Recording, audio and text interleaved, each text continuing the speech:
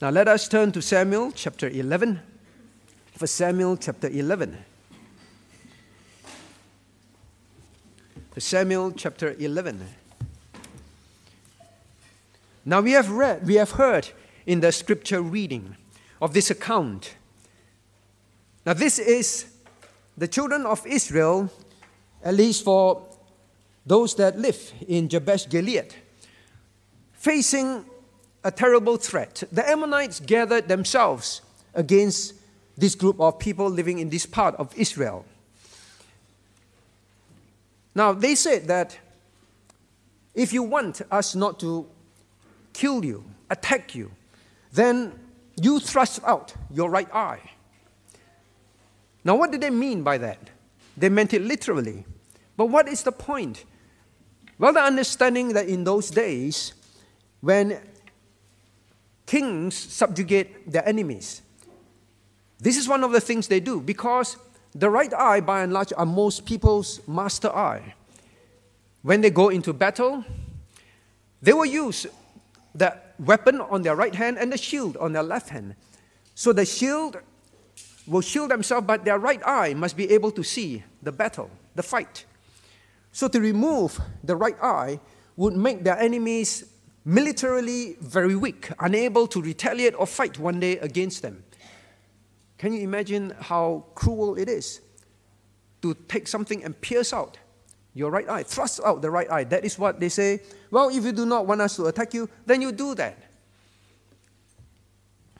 But it is more than that. Now, I want you to look at verse 2. Well, that I may thrust out all your right eyes and lay it for a reproach upon all Israel. Now, it was more than just to weaken them, but it was a reproach upon all Israel. They wanted Israel to be ashamed, to be seen as weak by the world, to be a reproach. How shameful it would be that these people would rather thrust out their eyes than to fight for their land. Now this would be Saul's first call, the first king of Israel, his first task. What will he do? Well, Saul gathered all the tribes of Israel. We see that, right? Called far and wide. Sent messengers far and wide, all the coast of Israel. And he gathered them and he marched towards the front line to fight the Ammonites. They experienced resounding success. In fact, the Word of God says, well, all of them, look at verse 11. It came to pass that they which remained, the enemies, were scattered, so that two of them were not left together. This was utter, total defeat of the enemies. They were so afraid. They went in all sorts of direction and they just worried about their own lives. They did not even want to fight anymore. Not even two people would be together to support one another. It was every man for his own life. It was total, resounding success. Now, this was an excellent, incredibly wonderful start for Israel. They received their first king. And their first battle with this first king was a resounding success. Well, definitely it was God that delivered them. Definitely it was God that gave them success. Without a doubt, we saw it in the verses here. Even Saul himself acknowledged. Now I say the Lord hath wrought salvation in Israel. They understood it was God that gave them the victory. Now, yes, God must work. What are the lessons for us? The question is this: how did they function together? Yes, God will help them. God will work. God will be the one that will win the battle for them. But how did the children of Israel function together? This is what this chapter spends time in describing. Now look at verse 7. When Saul issued the call to the people to rally together, we sung, lift the banner high, rally under it, rouse them. Now look at verse 7. In the last part. And the fear of the Lord fell on the people, and they came out with one consent. They came out with one consent. Now this means that they were utterly united. They came out with one consent. Israel was very united. The resounding success was because they were strongest together. And that is the title of today's message. Strongest together. They came out together, all the tribes. There was no single tribe that would say, we will not go, with one consent, all in agreement of heart, united. And that was why they were very strong. God is the one who works, correct? But the people must learn that they are strongest together. Now, what are the lessons for us to learn as a church? Well, the first one, strongest together. Now, togetherness in unity is expected. Togetherness in unity is expected. How do we know that? Now, look at verse 5. When Saul found out that the people, they were crying, they were weeping. And when he found out the tidings of the men of Jabesh, now look at verse 6. Well, the Spirit of God came upon him. What did the Spirit of God stir him to do? In verse 7, he says, and he took a yoke of oxen and hewed them in pieces. Yoke of oxen likely means, two oxen that were yoked together. Now, he just came back from looking after the animals of his father. It could be he took it from his own father's flock. 2 of the oxen, he brought it together, verse 7, and hewed them in pieces and sent them throughout all the coast of Israel by the hands of messengers, saying, whosoever cometh not forth after Saul and after Samuel, so shall it be done unto his oxen. And the fear of the Lord fell on the people, and they came out with one consent. Now, did Saul just simply say, please come? No, he did something very, very gruesome. To the point where he says, if anyone would not come together to unite, to fight for Israel, look at this piece of meat, then let it be done to your oxen as well. There was nothing, when the Holy Spirit came upon Saul, the anger in him was this: how dare anyone not want to be together? How dare anyone even think of not participating in this battle together? How dare anyone even want to think, I just want to go on in my own life. These oxen are very, very precious animals. These oxen are what is needed to make a living. They're expensive. And he took a pair of it, not just one, to indicate to them, what is the point of farming your land?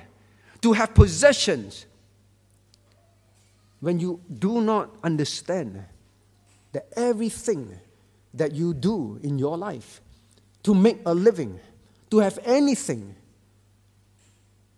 is for living together for the purpose of God.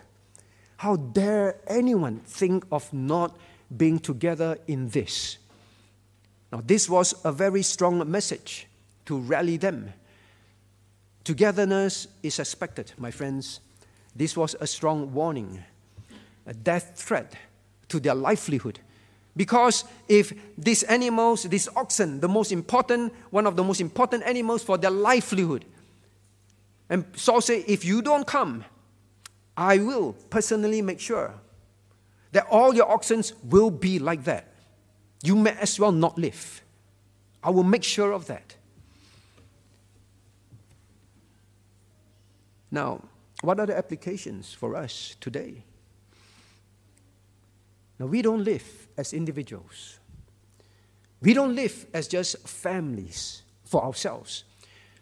Teens, you are not just a teenager living in this world for yourself. Elderlies, you are not just an elderly to say, my life is old already. I don't need to be part of all these things in the church, in the work of God. Now, the very sad thing in Christianity today is this. Church is just simply a place that Christians go to, turn up, pay their dues to God, and the rest of the week, they live for themselves. What have my life to do with church? Now, we constantly learn and we say, now this is dead orthodoxy, if we do not realize what we are saying. The church has temporarily replaced Israel, right? Even teens, young ones, you understand that, you say that. Well, as Bible Presbyterians, we understand that. We are different from Presbyterians. We believe that God one day will restore Israel. And we are now temporarily taking Israel's place to be a witness for the world. We say all those things. But the thing is this: Israel was supposed to work together as a witness to the world. That is why Saul said, how dare you not even want to participate in this kingdom's work? Well, we say that, but truly, we have no care for the kingdom of God. As long as I am spiritual, that is what church is for, to help me to be spiritual. As long as, well, I'm teaching my family, my children, that's what the church is for, to help me be a godly family. Help me to be a godly teen, and that's all, to help me to live my own life. Now, don't mistake me. I'm not saying that being spiritual is wrong. But what is the point of being spiritual? There is one very big point that Christians miss today. What is the point of being spiritual as an individual, as a father, as a mother, as a child, as a teen? What is the point? Is it not to be united for the kingdom's work? We cannot live as an island, and we have to get rid of that thinking once and for all. It was so serious. Now, even Saul at this stage, Saul would not be a good king later on, we will see. Even Saul at this stage understood how crucial it is. Well, of course, stirred by the Holy Spirit. God expects. It is so serious that God would send this warning to them. We replace Israel temporarily, yes. Then what is the warning to us? Is it not the same? Today, church is just for people to turn up and they disappear as quickly as they can. They do not care about the church's projects. They do not want to contribute. They are just busy with their own lives. How do you view church? Is it a place where we unite together to fight God's battle? Every individual counts. Or will BPCWA be just like what the churches are today?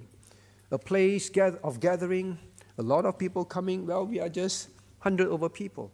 Some churches, 1,000 people, hundreds and hundreds of people. It's just a place to turn up and then disappear. No care for the kingdom of God. Now, if you have not been someone that bothers, and you still think it is for me to be spiritual, my family to be spiritual, and that is all, I don't need to engage with the kingdom's work in this church. Remember the warning. God says, then what is the point of you having anything in your life? What's the point of having a job? What's the point of having a living? What's the point of having children? What's the point of having health? What's the point of having money? What is the point, teens, of having a brain to study in school? What is the point? And that is Saul's point. You may as well be without these things, and I will come and remove them. Everything, my dear friends, dear hearers, is always for us to unite for the kingdom of God. Now, if you've been a Christian for a long time and you think church is just a place to go to, that is for other people to live like that for God, I don't have to choose that. Now, Saul was saying exactly that. There are those that may think, I don't have to choose to be part of God's work.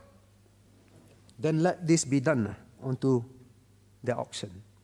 That is not an option. It is an expectation. When the Holy Spirit came upon Saul, to bring this clarity of expectation to every tribe in Israel. The church is made up of you, as singles, as teens, as elderlies, as families. How do you view church? Now the next one.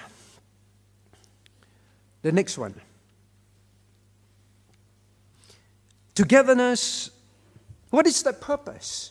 He said, all right, I want to be part of the church. What is it for? Now look at verse 13, all right?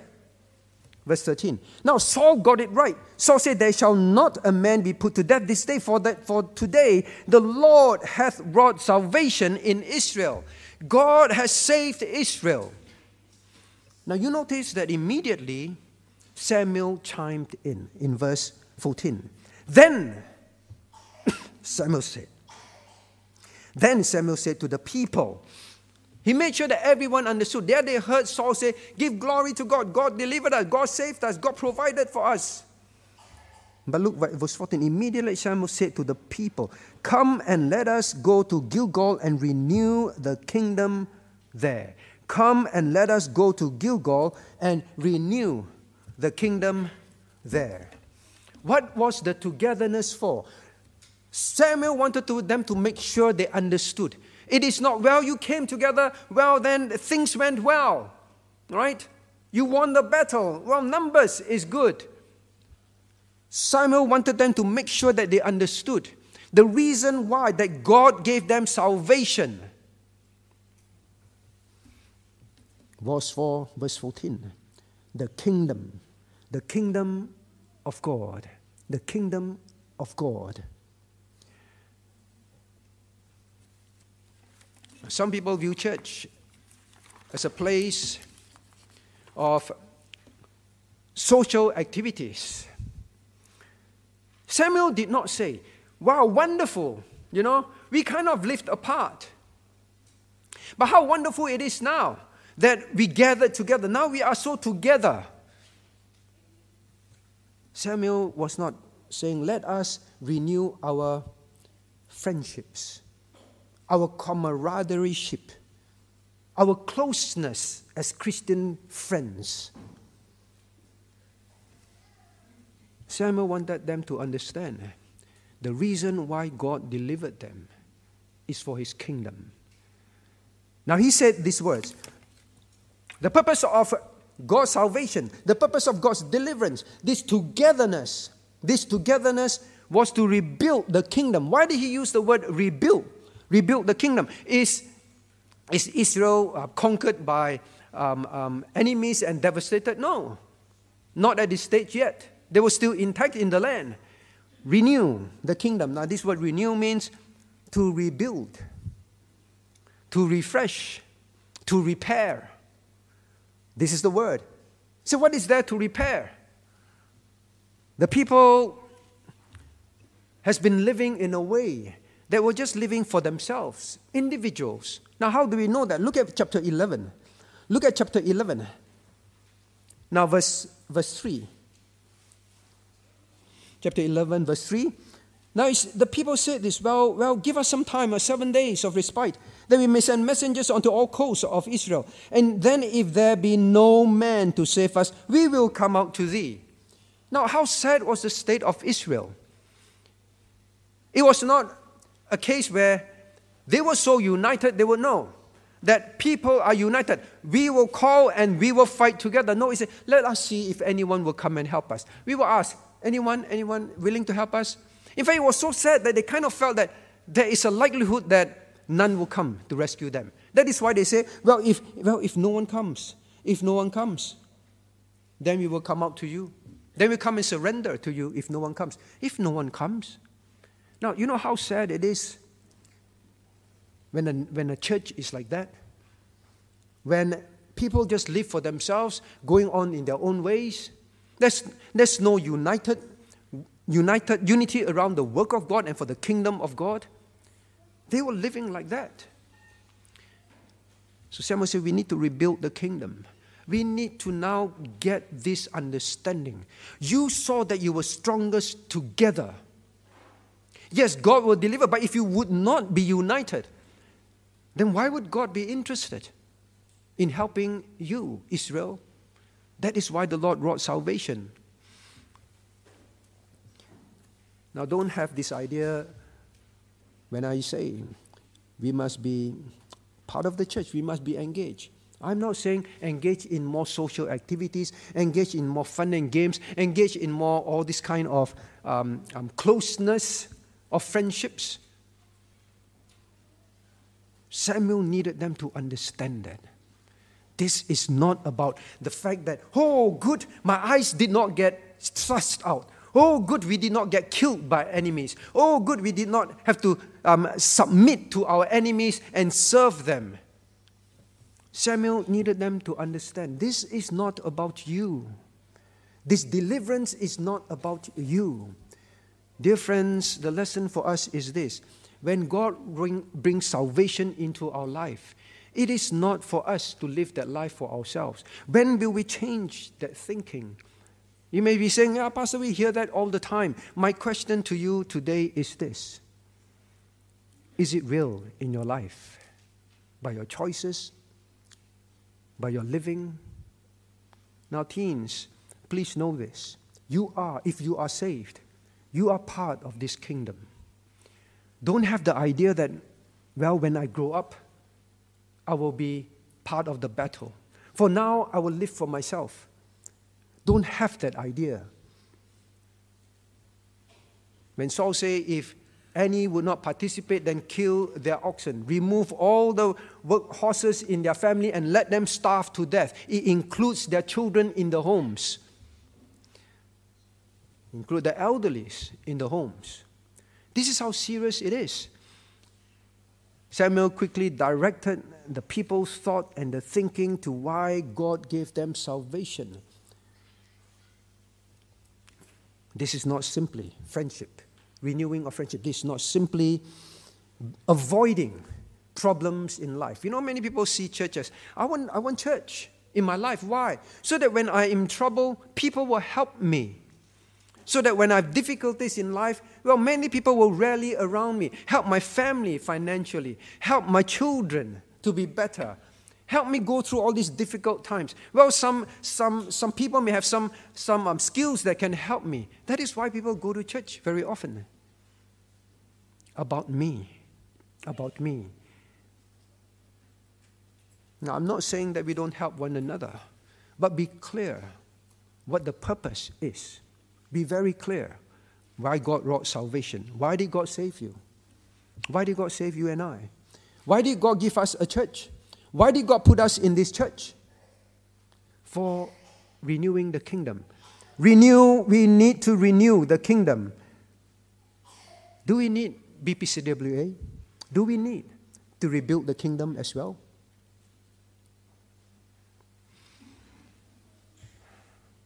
Now, it was a good thing. It was a good thing. Look at verse 15. Now the people went to Gilgal and they made Saul king. So now they really see this is a king that is worth to be our king, leading us, gathering us, rallying us together. He was not fearful. Now they really made him king.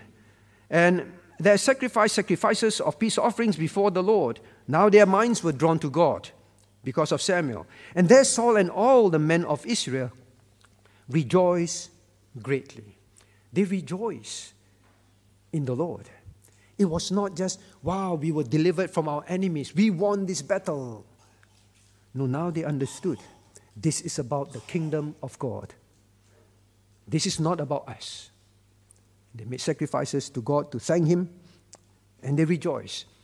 Christian, you know, when you truly begin to live together and engage in the kingdom of God's work, to live for the kingdom of God, that is where true rejoicing is. These people experienced that. This was a very, very wonderful start for Israel. But the very sad thing we know, it fizzled out very quickly. Will BPCWA be like that? For these years, yes, we want to live for the kingdom of God. We rejoice in that. Will it fizzle out? What are the lessons for us? What are the lessons for us? We need to renew the way we view our salvation, the way we view our possessions, the way we view the life that God gives to us. What is it for? We need to renew our thinking about the church. They needed to renew their thinking about the kingdom. The church is where the work of God is done. We learn in the book of Ephesians. It is God's eternal purpose that just like through Israel, the world will come to know the living God. It was through Israel. We temporarily replaced Israel. Then now it is through the church, the local church, BPCWA, that God will be known to the world, that souls will be edified and strengthened, that where things will be organized and done for the kingdom of God. The church is where God's works get done. We need to change our thinking of that. Church is not an appendix in our lives. Please remember that. This was one thing that Samuel had to quickly correct them. Good, now you experience this. It is about the kingdom of God. The kingdom of God's work today is done through the church. You say, well, you're the pastor, so you want people to be engaged in church, right? Get free service. Well, you want to think like that, it's up to you. When the Holy Spirit came upon Saul, this was what he made him do. If you do not want to be part of the kingdom's work, you want to be disengaged. Teens, you live your own life. Family, you live your own life. Live for yourself, elderlies. Singles, just care for yourself. If you want to live like that, this is actually what you deserve. This is not about me. Pastor saying, well, care for the church. Maybe you say now, well, you mean nothing about me? Church is nothing about me? That was exactly what Samuel needed them to understand. Yes, Israel is not about you as individuals or individual tribes. It's not about you. It's about the kingdom. You need to renew your thinking about the kingdom. Stop living just for yourself as an individual. And as long as you're not living sinful life, you think you're fine. You need to change your thinking. Nothing for me. You know, today many go to church seeking to be encouraged. Maybe you think, oh, pastor hasn't been around for some time. I'm looking forward to him to come back to preach encouraging messages to us, to stir us. Now, what is that? What is encouragement in church? When you come for Bible studies, when you come to church, what's an encouragement? What is a stirring in your heart? What do you want to be encouraged about and stirred in your heart? The people won the battle. Well, they were all feeling really good. Here, Samuel was the party spoiler. The party spoiler. The celebration is about rebuilding the kingdom of God. It's not about your family being delivered. It's not about your eyes being kept intact. It's not about your oxen kept intact. No, it is not about you. What is a stirring and encouraging message, my friend? Samuel just wants them to say, I'm pointing you to God. Every time about God and His kingdom, God and His kingdom. What constitutes a meeting that encourages and stirs a Christian? Is it that I feel more loved by God? You go away feeling, God loves me so much. Or is it about, well, I receive a promise from God in this message. God will give me a job.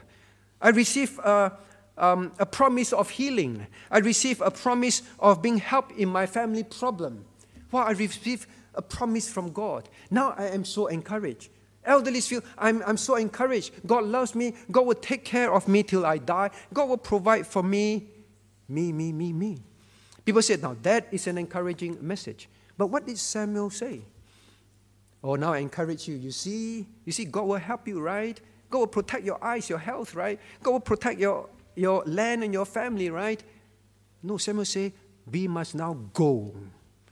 Go to the place where many of the...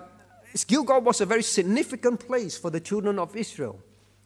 He wanted to bring them back to that place where they remember, where their sins were forgiven, where they became useful to God again, where it was about God and His kingdom. He said, let's go back to the same place, their first love. Go back to that place and rebuild the kingdom. Think differently about the kingdom. Live differently for the kingdom. It's all about the kingdom. Now, that is a stirring message. When you come and say, Lord, thank you for reminding me that my salvation, my life, my family, my possessions, and my whole point of working and having oxen to make a living is for your kingdom. My job, my time, I'm not saying don't study, don't work. But everything is about building the kingdom of God, not just our own lives. What constitutes an encouraging and stirring message? To go away feeling loved. I'm not saying God doesn't love you, but do you know why God loves you? Do you know what it means when God loves you? When God loves you and died for you and saved you, what did Saul say? The Lord have brought salvation in Israel. When God helps you in your family, Samuel reminded them, let's go to Gilgal and renew the kingdom. That is what Christians must want to hear. But many do not like that. Not about me again. It's always about the church. Always about the church. Always about the church. Because the church does the kingdom's work. Now I ask you this.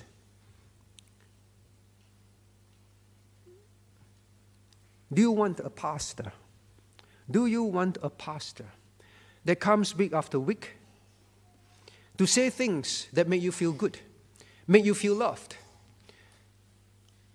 Do you want a Samuel? Would you have been happy if Samuel said, or Samuel and Saul said, wow, this is wonderful. God always wants to bless us. Or do you want a pastor like Samuel that reminds you everything is about the kingdom of God? Do you want a pastor who will keep reminding you, keep helping you, keep encouraging you, even rebuking you to be what you should be as an individual, as a senior, as a teen, as a family? Do you want a pastor that will make you ready to meet God? Or do you want a pastor that says nice things and you go back feeling good? Do you want a pastor that stirs you to realize how far I am from what we should be? Now, like I said at our BBK the previous week, many of us say we want to meet Christ. But the more you know about Christ, the more you realize what we are saved for. The more you begin to realize how far your life, my life is doing the purposes of God on earth. I think when we know that, we will plead and beg, God, do not come so soon. There are so many things that I'm failing in now. As a single, as an elderly, as a father, as a mother, as a teen.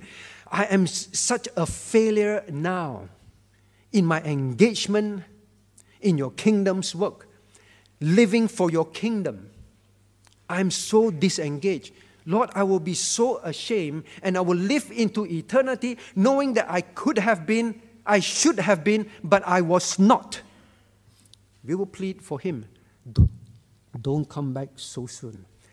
Too many things in my life needs to be gotten in place. I failed as a father, failed as a mother, failed as a teen, failed as a single, failed as an elderly. Do you want a pastor that prepares you to be exactly what you should be, to be doing what you should be doing, to be living for what you should be living for? Now Saul can tell them. Saul could have told them, well, don't worry. Well, just give in to the Ammonites, all right? Don't worry. At least losing your eyes is better than losing your life. Just agree to what they say. Don't fight. Don't care if reproach is on Israel. When reproach is on Israel, you understand what it means, correct? Means the reproach is on the living God.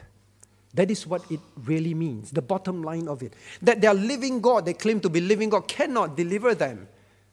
Now, that is how we are in life. Do you want a pastor that keeps telling you, well, live for the world, don't worry.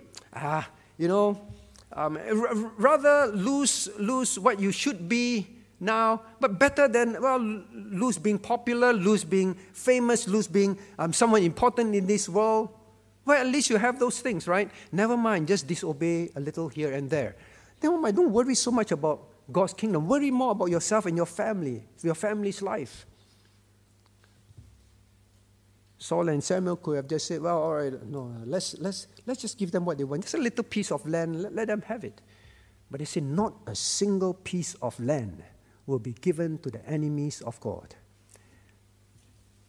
Well, Christian, do you want to be sanctified? Do you want to be really living for the purpose on earth for which God saved you? Do you want? Well, it all depends. It all depends on whether you think that the kingdom of God matters. Right? Now we have to move. The third one. Now, we have learned unity in engagement for the kingdom of God is non-negotiable. Please change that thinking. Please change that thinking once and for all. God saved you to be engaged in the kingdom's work, and it's done through the church. We have learned that when we are saved, that everything is for the kingdom of God. It is all about the kingdom of God. We must unite around that. Now then the third thing, something happens. Something happens. Now such strength of togetherness in living for the kingdom of God, no longer just be a nominal Christian, does something. The strongest together will bring a stirring. The strongest together to live for the kingdom of God will bring a stirring. How do we know that? Now look at verse 9 to 10. And when they said unto the messengers that came, thus shall they say unto the men of Jabesh Gilead, tomorrow by the time that the sun be hot, ye shall have help. And the messengers came and showed it to the men of Jabesh, and they were glad. And look at what Jabesh Gilead people say now in verse 10. Therefore the men of Jabesh Gilead said, tomorrow we will come out unto you, and ye shall do with us all that seemeth good unto you. Now what happened? What happened? Now look at verse 3. These Jabesh Gilead people were so weak, so frightened, so faithless, so careless about the name of God. They would actually say, well, if we can't get help, then we come and surrender to you. That was the kind of heart they had for the name of God. That's the kind of heart they had about their living on earth. We rather not have eyes than to die. Instead of, we rather die than to shame the name of God. We rather die than to not live out our purpose in this land for God. But they say, we rather not die. But look at verse 10. When they saw the people come together, when they saw the people came out with one consent, all the other tribes came like that. And when they saw the fear of the Lord, now look at verse 7. The Bible says, and the fear of the Lord fell on the people. You know what that means? When they saw these broken pieces of oxen, God also worked in their heart. Their fear of the Lord, they have such reverence now for God, such zeal for God, such fear of failing God. We say, we must go and fight. When they saw this kind of fear in the heart of these people that came together, the strength of it, they changed. How did they change? Look at verse 10. They say unto the men of Gilead, Jabesh, therefore the men of Jabesh said, tomorrow we will come out unto you, and ye shall do with us all that seemeth good unto you. What were they saying? They were so stirred in their heart by the unity of these people that gave them the message. They said, whatever you want us to do, just tell us. We will do it. No more, okay, maybe we surrender. No more such heart. They were ready to succumb to what the enemies wanted. Sometimes that is our life. We are ready to succumb to the pressure of the world. We are ready to succumb to difficulties in life. We say, never mind. Just sacrifice some of our parts, our spiritual walk. At least I survive in this world. Now, it's this kind of weakness in their heart. But now, they were changed. They were changed. Just tell us what to do. We will be together with you. We will do it with you. Now, seeing how others were so committed to fight their enemies, they were stirred. Now they had a different attitude. No more attitude of resignation, but an attitude of fighting together. Now, what are the applications, my friends?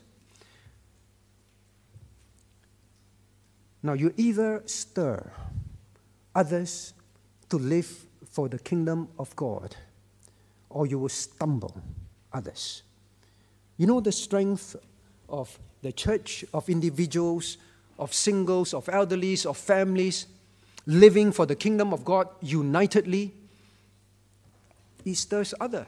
It stirs others. How many times have we heard families come into our midst, singles, individuals come into our midst, and they say, you know, I thought such a life was not possible.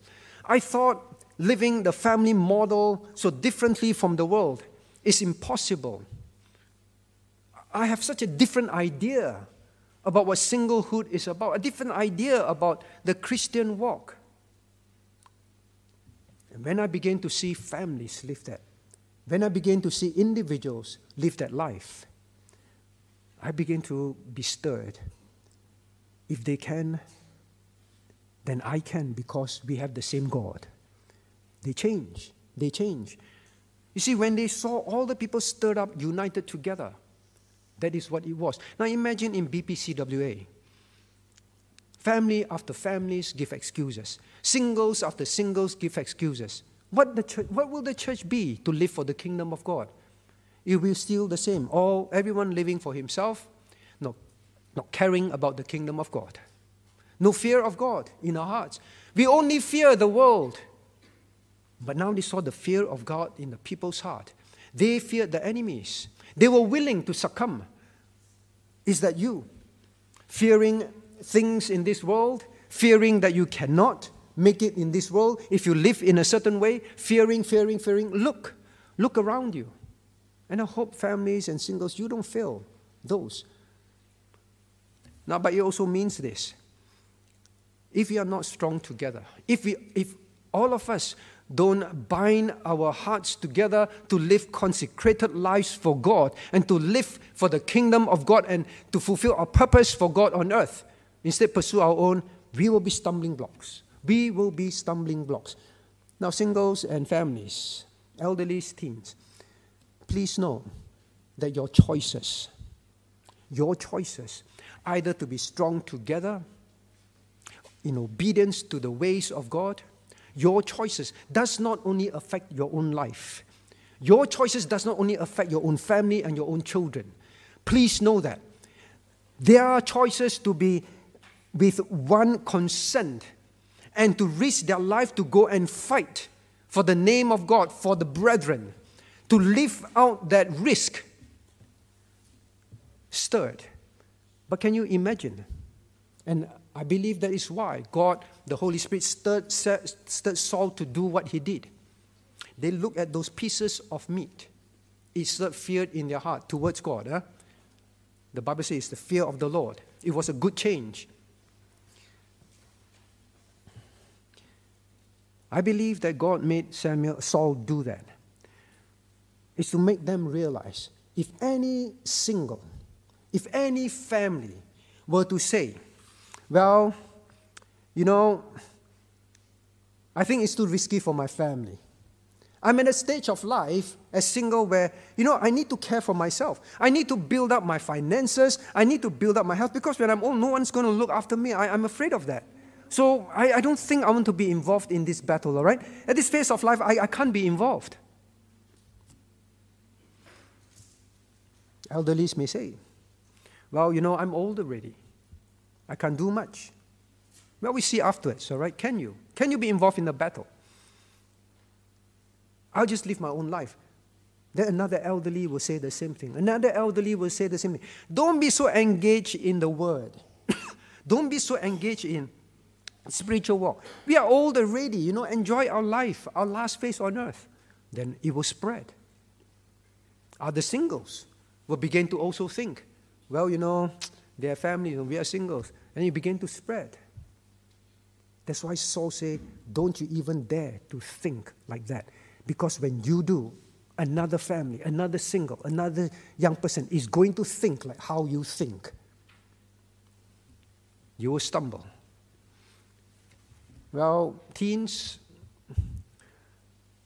I do not want you to think for a moment, this message is not about me. I'm just a teen. Your choice of what you do or do not do in school, in your personal life, will either stir another teen to want to obey God, to want to live for God at all costs, or you stir another teen to make the same choice as you. Please don't think this is for adults. This is every single person in Israel. The Bible tells us Saul sent messengers to all the coasts of Israel. Everywhere, everyone, every family was to hear this, to see this piece of meat, these pieces of meat. You will influence another teen. Another teen will influence another teen. And then what will teens be like? Unconsecrated Christians who say, when I grow up. Or you will be the excuse. Daddy, mommy, he also, she also. You will be the excuse for them not to be together, to live for the Lord. So teens, please know, you have all within your power, by the grace of God, to choose to stir another teen or to stumble another teen. Families in that situation, I can easily imagine wives telling the husband, hey, don't go, These Ammonites, they are very, very vicious people, Ask people to thrust out their eyes. Our family is at a stage, children are young, right? If you die, then who's going to bring up, now we have a lot of excuses. Who's going to bring up godly seed? You have many excuses to bring up godly seed. We say, I want to have godly seed. I want to bring up godly seed. And to do that, we actually do the opposite things. We don't come for Bible studies. We don't serve. We don't seriously live for the Lord. But say, because I want to bring up godly seed. We have many excuses. They could also say that. They could say, well, for our safety, for our family situation, well, don't be so engaged. Let others go. Let others do it. I can imagine that is what happens. Why do you think the Holy Spirit stirred Saul? Cut these pieces of meat and send it everywhere. That when they look at it, it will be so real in their lives. I cannot think like that. I deserve to have this end of losing everything if I think like that. Well, effectively, God is saying, what is the point of having oxen? What is the point of having a living? What is the point of having a family? What is the point of having money as singles for your old age? What is the point if it is not to live now, to use them to live now for God? What is the point, elderlies, of God extending your life? We'll see later on. Well, because these ones were united, you saw the results. BPCWA, do you want to rebuild the kingdom? Do you want to strengthen the kingdom of God on earth? We say, well, we want to. There is a cost involved. There is cost involved. Real cost. For them, it's really going to battle. They may die. It's really seeing sacrifices made in the family that they may never regain. Oh, but they only cared about the kingdom of God. What a wonderful start. Now then lastly, well, you say, they fight battles, right? They go to war. Well, we don't have to go to war. When you say live for the kingdom of God, when you say live for the kingdom of God, that all things are for the kingdom of God, well, what is it like? What is it about? Now this point is strongest together in spiritual success. Strongest together in spiritual success. We read, not two of them were together, they were all totally scattered. There was absolute resounding success. When we are strong together, when we stir instead of stumble one another, you cannot begin to imagine the things that God will use you and BPCWA to do in this kingdom of His on earth. I believe with all my heart, we are very far from what we should be as individuals, as families, as a church. As a pastor, I say it without reservation. I think there are so much more of our lives that if we were truly to be totally consecrated to the Lord as individuals and everyone coming together to live according to the Word of God and to live for God, this will be a very different church. Very, very different. I believe with all my heart. Because we see it in this case. When they united their hearts at all costs for Israel. When they rejoice because of that, the kingdom of God, rebuilding the kingdom of God, God ensured absolute success. But see, the problem is this. We are interested in physical success of our own lives. We are of very little concern for the success of God's work in this world. That is the problem with Christianity today. Maybe some of you sitting there, you are already wondering, will this message ever end? You are bowing your heads and sighing, it's always this kind of messages. You are sick and tired of hearing it. Because you do not care. You do not care about the kingdom of God. You do not have a love for Christ. When you love Christ, you will truly mean what you pray. We learned that at church camp. Every week we pray, Thy kingdom come, Thy will be done, on earth as it is in heaven. It's about God's kingdom from the very first petition after glorifying God, Thy kingdom come. And He ends with Thy kingdom, Thy power, and Thy glory forever. It's all about God's kingdom. It's all about God's glory. Everything in between is asked for that purpose. We can have amazing spiritual success for the Lord if you love God's kingdom. If you love God's kingdom, this message will be encouraging, will be stirring. If not, it's for other people to live it. I'm not interested in this kind of life. When you meet God, my dear friends, I'm saying this not to scold you. I'm saying this not to belittle you. I'm pleading with you. Your life on earth is very short. You may think that you're still young. You may think that you're still healthy. You may think that you still have many more things and time on this earth.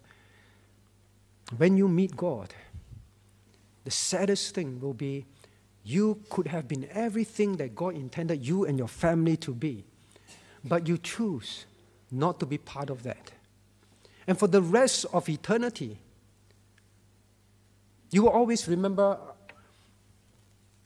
how foolish you were to live.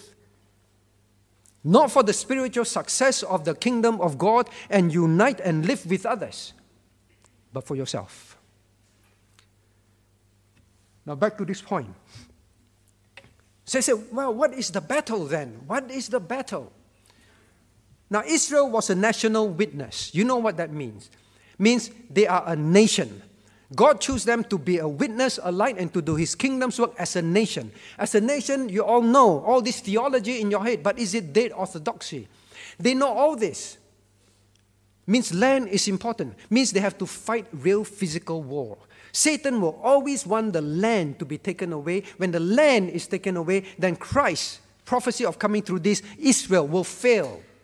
That is why physical battles were always there.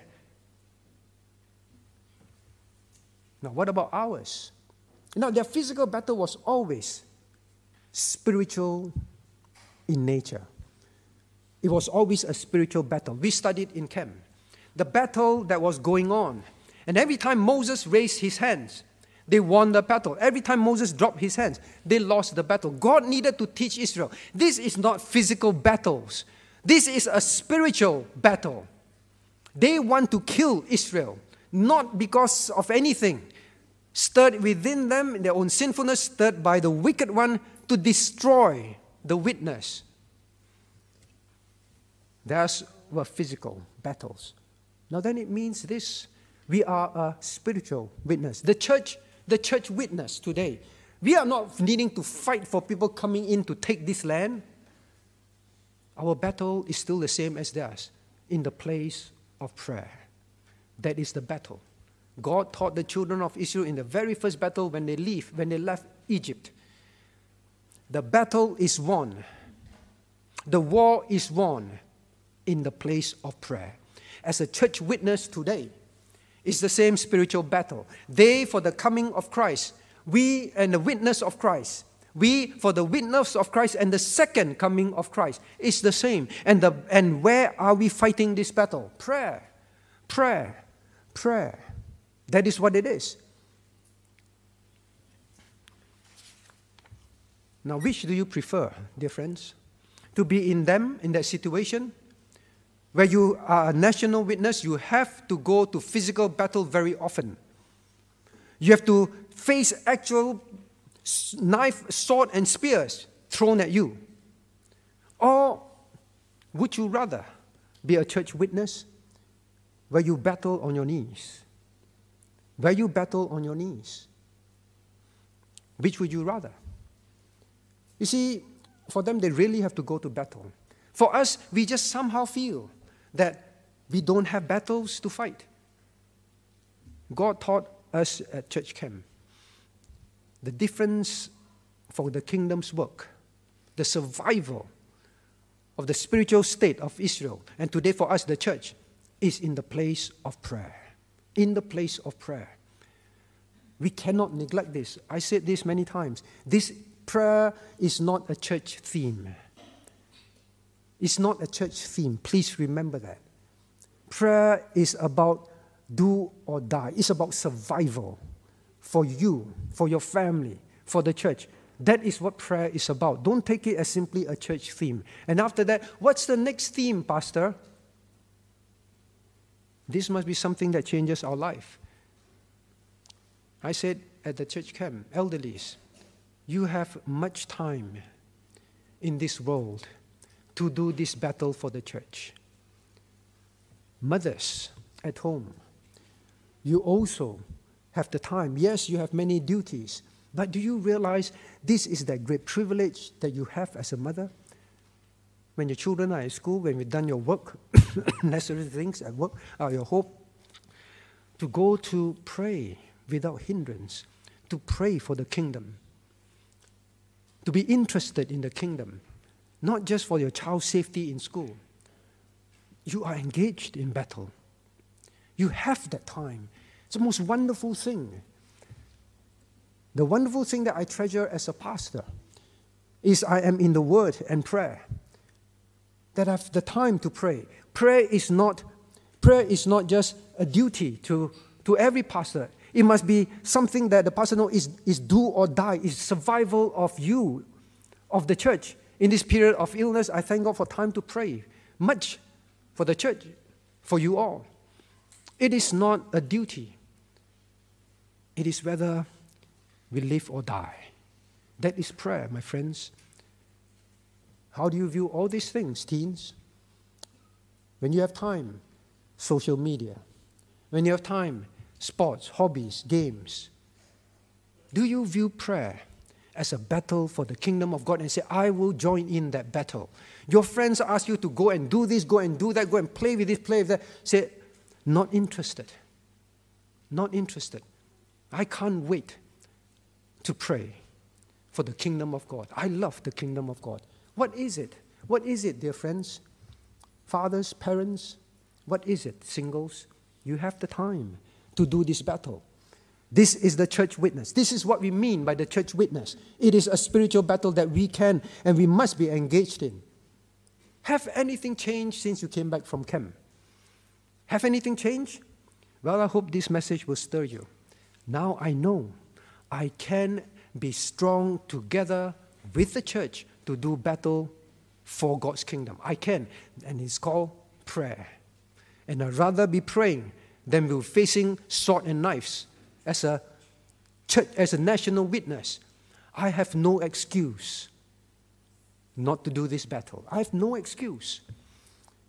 What is your excuse for not coming to church to pray? Tuesday prayer meetings is God's call of rallying. God said, my house shall be called a house of prayer. What is the reason why you are not here? Now you begin to realize, I am going because I'm linking arms with my brethren every Tuesday night as a concerted, stirring one another to fight for God's kingdom's work, to fight for souls. But do you care? We read how God looked down from heaven and said that he was shocked. He was shocked. Not shocked at the sins, the terrible state of Israel. God said, I am shocked. What? You remember? I'm shocked that there was no one, I found no one standing in the hedge to pray for Israel not to fail. I am shocked that no one cared for the kingdom to pray. Prayer meetings on Tuesday is a real battle. You come because you know this will stir others to come. To unite our hearts is a real spiritual battle. Don't say, I have no area of service. Every week you have one area of service that is so crucial to the kingdom's work, and that is called the church prayer meeting. When God says, you are serious, you come together. Just like when God said, now they are serious. There is a fear of God in their heart, and there is a concern for my name. You are serious, I will give victory. When people ask Spurgeon, what is the power behind your preaching and the power of your church in doing God's work? It's so successful in this world. Spurgeon brought these people to a room under the church, and he opened the door and he said, and peep in there. The church was praying. A huge group of people were pleading, fighting the battle for the kingdom's work. You see, when you pray at home, it's very often for your own work, for your own family, for your own health, for your own life, for your own job. Church is the time where we come and do battle for the kingdom of God. Do you care? Do you care enough? Now, parents know this. You don't come. You are telling your children it is not important to gather and unite to fight for the kingdom's work. It's not important. Study, sleep. You say you want to bring up godly seed? This is one area that must change. You must begin to stir in them. No one else is closer to your children. No one else is closer to your spouse to stir in them a desire to do battle for the kingdom of God in the place of prayer. No amount of your family prayers, no amount of your lectures to them will change anything until they see that in your own lives. I said in the beginning, does this matter to you? Does this matter to you? Now, lastly, you see they gathered together, Saul spread them into 3 groups and said, let's go. You know the unity in there? They were so concerned about the battle and the name of God. There was no argument. Saul, why 3 groups? Saul, why not 3.5? Why not 4? Why divide us this way? Why march this way? Well, that is how it is, right, in church? We are concerned about our comfort. We are concerned about how we want things to be in church. Constantly arguing internally. They just went, all right, let's go. Let's go. Support the work. There's well, my friends is in that group. My family is in that group. I want to be in that group. They just went. They just went. That's all their concern was. Now, when there is constant arguing, unhappiness with church directions, and unhappiness with all these things, when they're not sinful, when it's for the work of God, go. Now, I want you to notice one thing, all right? Sorry, I haven't been back for a long time, so I need to unload. Many things have been heavy in my heart to tell you, so I know it's long. Now I want you to notice in verse 12. And the people said unto Samuel, Who is he that said, Shall Saul reign over us? Bring the men that we may put them to death. Now I want you to notice one thing. Yes, there will be those that are always criticizing. Even if God has shown his will, still unwilling. But where are these men? Bring them forward. Now it would appear that these men that spoke against Saul and the choice of Saul, they were in the battle as well. They said, where is these people? So they look around them. They were among them. Now we will change your mind and begin to be part of the work of God.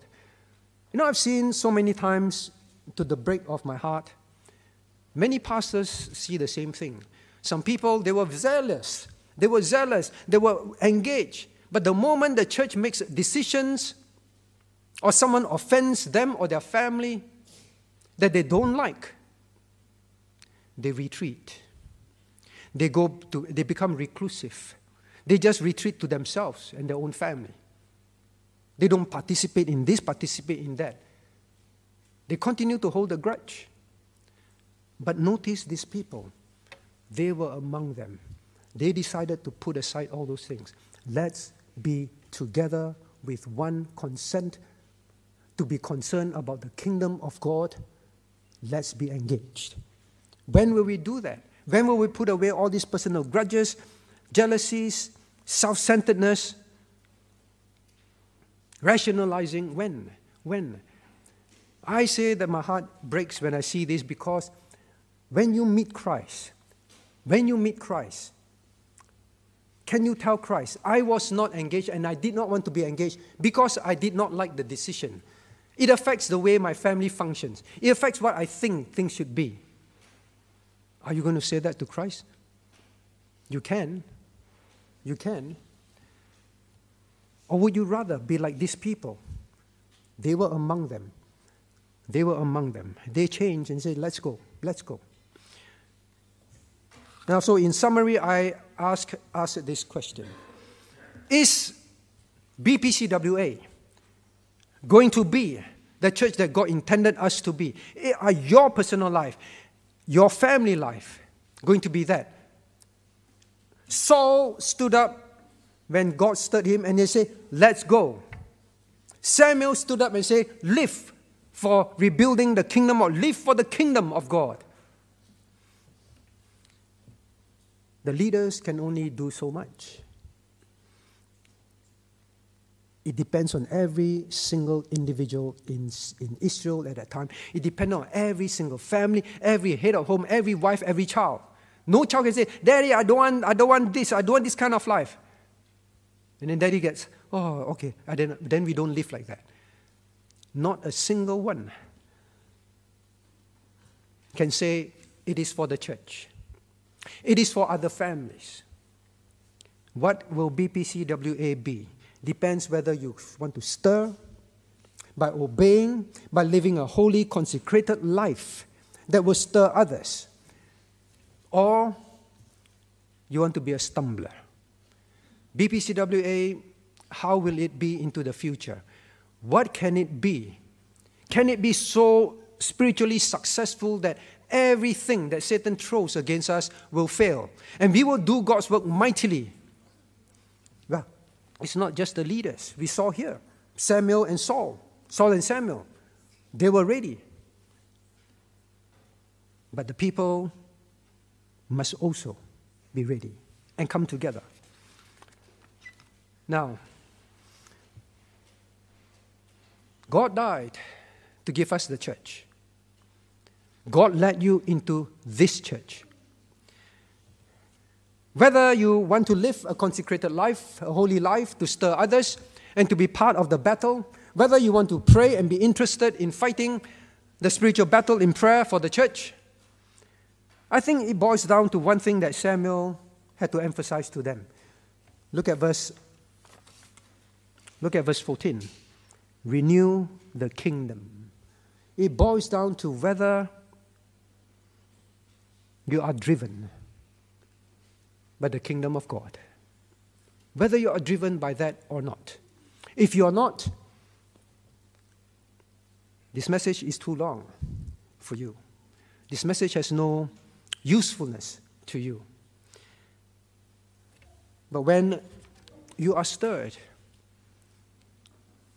each time you pray on Sunday, thy kingdom come, thy will be done on earth. And when you are stirred genuinely, truly in your heart, for thine is the power, thine is the kingdom and the power and the glory, and you really mean it, if that is your heart, you will live a life that will help this church of God to be strongest together to do God's work. Let us rise to sing the closing hymn. 262. Let us rise. 262.